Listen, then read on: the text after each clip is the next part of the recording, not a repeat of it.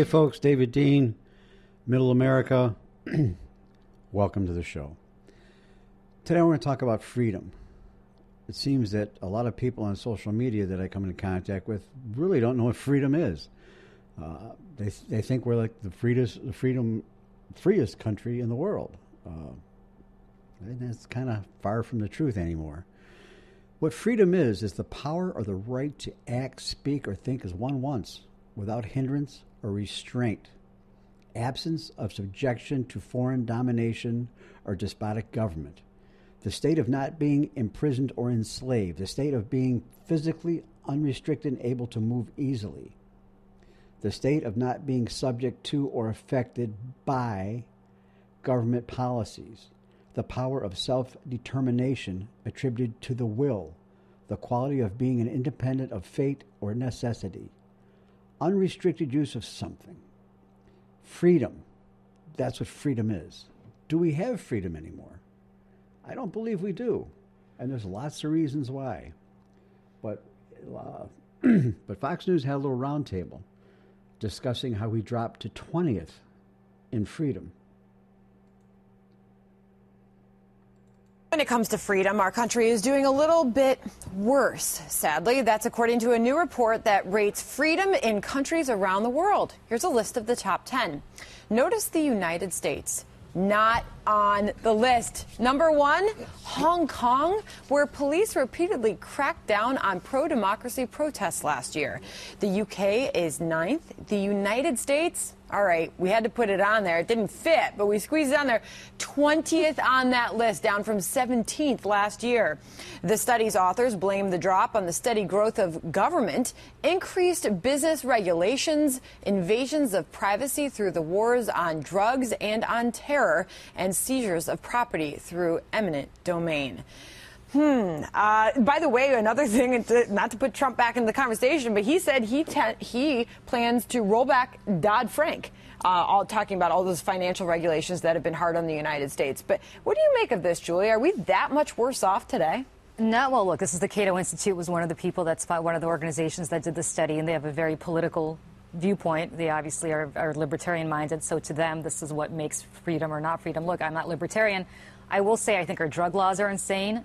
And one of the other things that they mentioned, you know, the way we search and seizure. I mean, they have a point about certain aspects of this, but if you look, it's a very political definition of what constitutes freedom. Freedom to the Cato Institute, who are one of the, as I said, one of the people in the study, is very different than freedom to others. John, are we that much less free than those other 19 countries on the list? Oh, I don't think we're any less free than people in Chile are. I think there's some subjective aspect to that measurement. But I think post 9/11, a lot of our freedoms have eroded, and some cases necessarily so. In some cases, perhaps it's a bit of overreach. But I am troubled by being number 20 on that list, politically or not, because the country that I grew up in, Canada, is number 6. And I moved to the United States back in 1989, believing that this was the greatest country in the world. And to see it fall to number 20 on those rankings. Well, we got to fix it because we don't want you to go back to Canada. We love Canada. They won't have me back. Oh, goodness, what'd you do? Kidding. You know what's interesting about this to me when you kind of look at the indices that they looked at for this? When you just compare where we were a couple of years ago at 17 to 20, we're sliding in the wrong direction. So it's like we're anesthetized to the fact that we need to fix this. Look at the huge conversation that they had inside Congress about the NSA and the snooping program and so on. So you talk about a presidential candidate who was perhaps put on public display for a while there with 10.5 hours on the Senate floor, Rand Paul. I mean, that was a central discussion in this country for a while about being snooped on. And the whole world saw that on display. All of our business just out there laid to... And Rand Paul was right business, about that. I mean, Sandra, you cover this every single day. More and more regulations on businesses that feel strangled. Everywhere you turn, there's another environmental regulation. Yep. Here in New York, I can't even get a big soda, and I can't even bring a damn cupcake into school nowadays or a ding-dong because there's too much sugar in it. I mean, I do think there's something to this study. There has been an attack on business in this country. I always use the phrase, we have created a very business-unfriendly environment. And people have come here for a long time looking for a better position, looking to build a business, start a family business. That's changing now. People are looking outside of the United States. I mean, look at our corporate tax rate, the highest in the world in some cases. Again, that's another. That should be another big talking point. This will make Donald Trump so happy. He doesn't need to build the wall now. Apparently, nobody's going to want to come here, according to what you're saying. I am troubled, though, that you would bring a ding-dong or a ho-ho into a school. You can't bring it to my son's school. Can you believe that? That's true. You couldn't bring it to my son's school. Said the liberal. Can't bring sugar and cupcakes into schools. That's insane. I agree.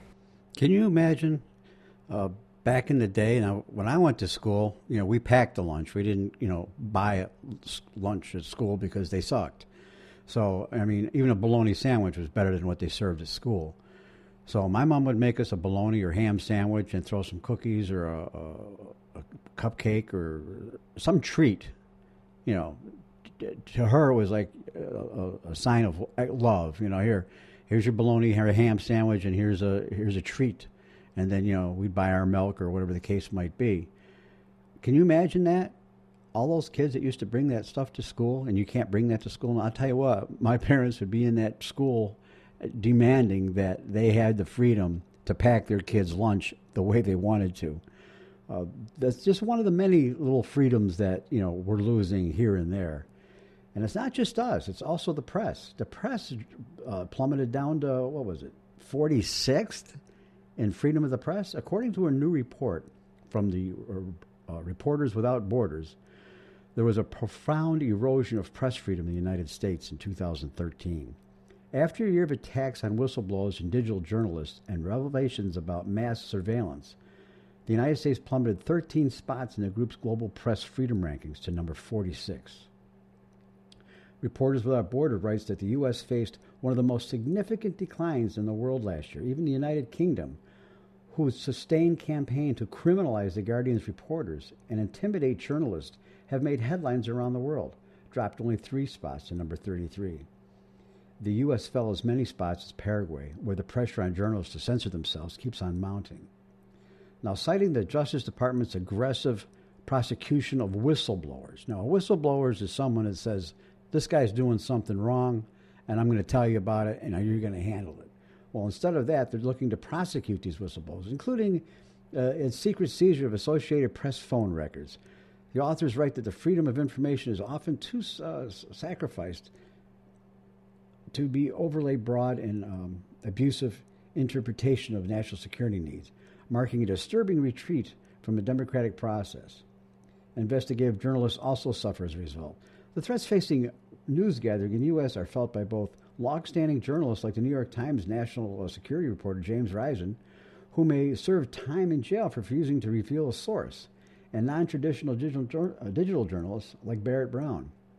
Brown is a freelance journalist who has reported extensively on private intelligence firms and government contractors. He now faces more than 100 years in jail for being linked to a stolen document as part of his reporting, even though he had no involvement of the actual theft. So we're losing our freedoms little by little. They're eroding away, and you may or may not understand why. Well, I'm going to try to explain it to you a little bit by little bit. I don't know if it's going to sink in, but I'd like you to share this little video or audio, this podcast, with friends, neighbors, kids, grandkids, so they can see what it was and what it is today, and understand that we're not as free as people think we are. Back when the cabinet was first formed, George Washington appointed 4 people. The Secretary of the State was Thomas Jefferson. The Secretary of Treasury was Alexander Hamilton. And the Secretary of War, Henry Cox. And, of course, the Attorney General was Edmund Randolph. That was it. That was the federal government right there. That was it.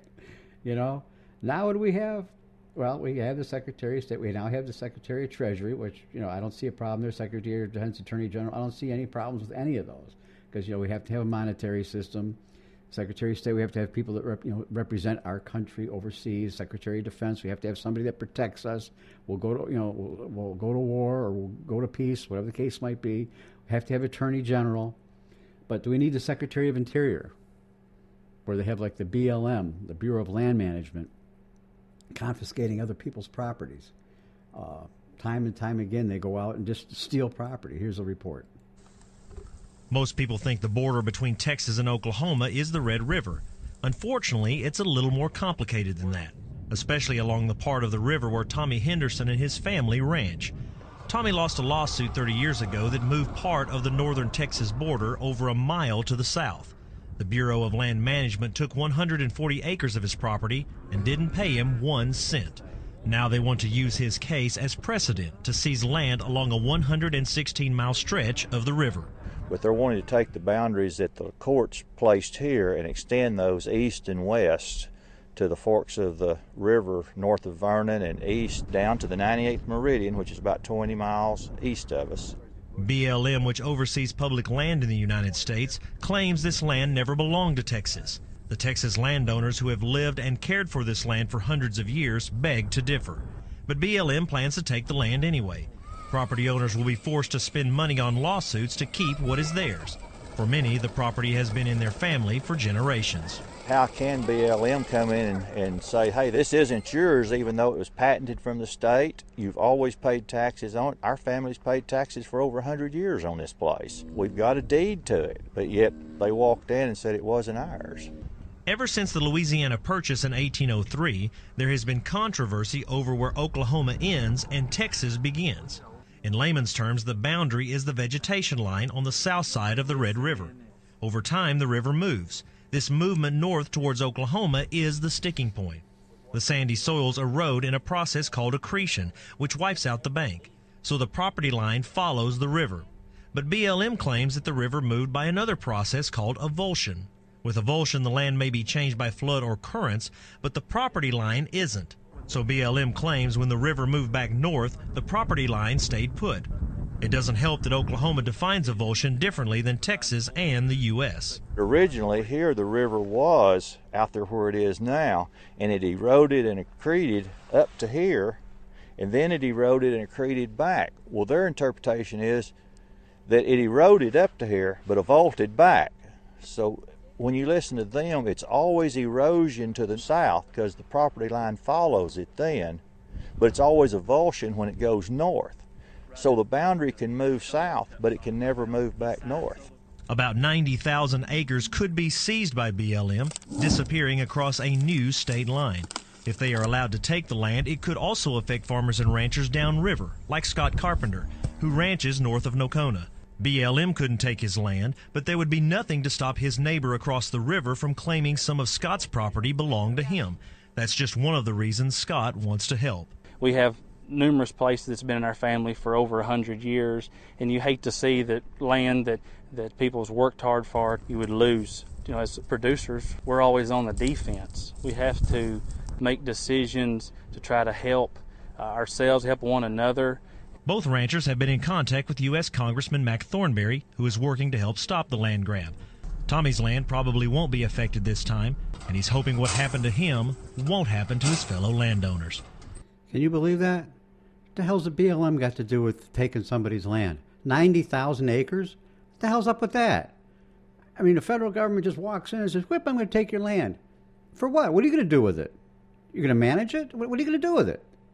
You're going to pay taxes on it? What the hell are you going to do with it? You know, why are they going in and taking Americans' land? These people's families been on this land over 100 years, paying taxes on it for 100 years. They got a deed on it for over 100 years. Who the hell's the federal government to come in and take it? Freedom?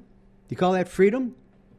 See, what happens, folks, is you get these presidents, they're in charge of all the cabinet positions, all of them. Secretary of Agriculture, Commerce, Labor, Health and Human Services, Housing and Urban Development. And they all have their handouts one way or another. The EPA, they all have their hand out to grab something. And what happens is they're all under the president's domain, the executive branch. So if the president has an agenda, say with this clown, it's all about, climate change, and he's going to change everything so it works in climate change, and hopefully the next president will just bitch slap everybody and say, wake the hell up. CO2 is not a pollutant. Without it, we'd be Mars. So I'm hoping that the next president will undo all this bullshit. But let's take another example. How about the EPA? walking in on people and just, overstepping their bounds. Now, when Nixon brought the EPA up, it was basically clean air, clean water, and the only water they were in charge of was navigable water, where you could take boats and ships down. So now what happens? Listen to this report. Right now, the feds are going after a man for building a pond on his own property. The EPA threatening to fine him $75,000 a day unless he drains the water and restores the land. Alicia Acuna is live in Denver with our ongoing series, It's Your Land. Alicia? Hi, Patty Ann. Andy Johnson and his wife built this pond in 2011. The Wyoming State Engineer's Office gave him a permit and told him he didn't have any more hoops to go through until the Environmental Protection Agency got involved. I love the work that we put into it and to know that my husband was able to build something like this. Now you can see bald eagles here. We have moose come down. 4 and 5 pound brown trout live in this. It's just been a tremendous environmental benefit. In January, the EPA told Johnson because he didn't get a permit with the Army Corps of Engineers, he violated the Federal Clean Water Act, in part because 6 Mile Creek, which feeds other waterways, runs through it. They're alleging that I've, altered the navigable water, which is the Green River, which is more than 100 miles from me. It's just crazy. The EPA gave Johnson 30 days to dismantle the pond or face fines of $75,000 a day. In a statement to Fox News, the agency said in part, EPA's primary goal in Clean Water Act cases is to work cooperatively with landowners to remedy violations. We are hopeful that we will be able to do so in this case. In a joint March 12 letter to the EPA, Senate Environment and Public Works Committee Chair David Vitter and Wyoming's 2 senators wrote, rather than a sober administration of the Clean Water Act, the compliance order reads like a draconian edict of a heavy-handed bureaucracy. Now, Patty Ann, the Johnsons say that they have told the EPA they're not paying these fines, and they're also not going to tear down the pond. They say they're in a battle, they're going to fight it. Patty Ann? All right, Alicia Acuna, live in Denver. Thanks. So what do you think of that? What do you think of that? Think about it. Think about it. You go to I'm sure they went to their local zoning board or the local board and basically, can I build a pond here? And they said, yeah, but now you got to talk to the county to make sure the county said it's cool. So I went to the county, and the county looked at everything. Yeah, okay, that looks cool. Go ahead, do it, and knock yourself out. So they go to the state says, yeah, that's it, you're done. You're done. So who the hell's the federal government to come in and say, whoa, wait a minute. The state should be the supreme leader of the state, not the federal government. Federal government stepping on toes that they have no right to step on. So, again, freedom, folks, freedom. The bigger the government, the smaller your freedom. As simple as that. I mean, the Constitution clearly states that the Fed's role is only to provide for the common defense, manage foreign affairs, protect citizens' constitutional rights, and establish federal courts. That's basically it. That's basically all these other nonsense, all these other cabinet positions. I'm sorry. Secretary of Labor, Human Services, Housing and Urban Development. There's another one. There's another one that is out of control. So, let's see, urban development. Yeah, here. They want to do zoning. They want to redo zoning in your local neighborhood. Isn't the zoning department in your local neighborhood good enough? Why do you need the federal government come in to zone where you live? Using its power of the purse, Congress can stop what might be the most disturbing social engineering project ever undertaken by the federal government. Last week, House Republicans pushed an amendment to a HUD spending bill that defunds enforcement of the agency's new affirmatively furthering fair housing rule. The Orwellian-sounding regulation set for a final okay in October will force some 1,200 municipalities to redraw zoning maps to racially diversify suburban neighborhoods. Hello. Under the scheme, HUD plans to map every U.S. neighborhood by race and publish geospatial data, pinpointing racial imbalances. Areas deemed overly segregated will be forced to change their zoning laws to allow construction of subsidized or other affordable housing to bring more low-income minorities into white neighborhoods. Have you ever heard of such nonsense? So I build a $500,000 home in this beautiful section of town, and they're going to put in some low-income housing because there's not enough blacks in the neighborhood? Are you kidding me? Are you kidding me? Now, I mean, it might sound a little racial, but that's just ridiculous. Why would you want to devalue my property value by putting in low-income housing? What the hell's the matter with this country? Whatever happened to getting off your dead ass and doing something? You know, people that have money, the only reason they have money because they're working 60, 80 hours a week. They're not working 40 hours for somebody else making money. They're out there working for themselves. So for someone to say, well, geez, you know, it's not fair that, you know, you're in this high-income neighborhood that pays high taxes, that we're going to put some low-income family in there, low-income housing in there,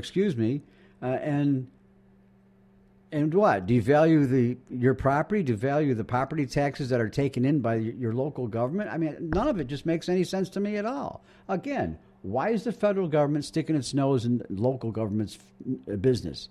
It's simple as that. Again, freedom my ass. We just don't have it anymore. It's gone. As simple as that.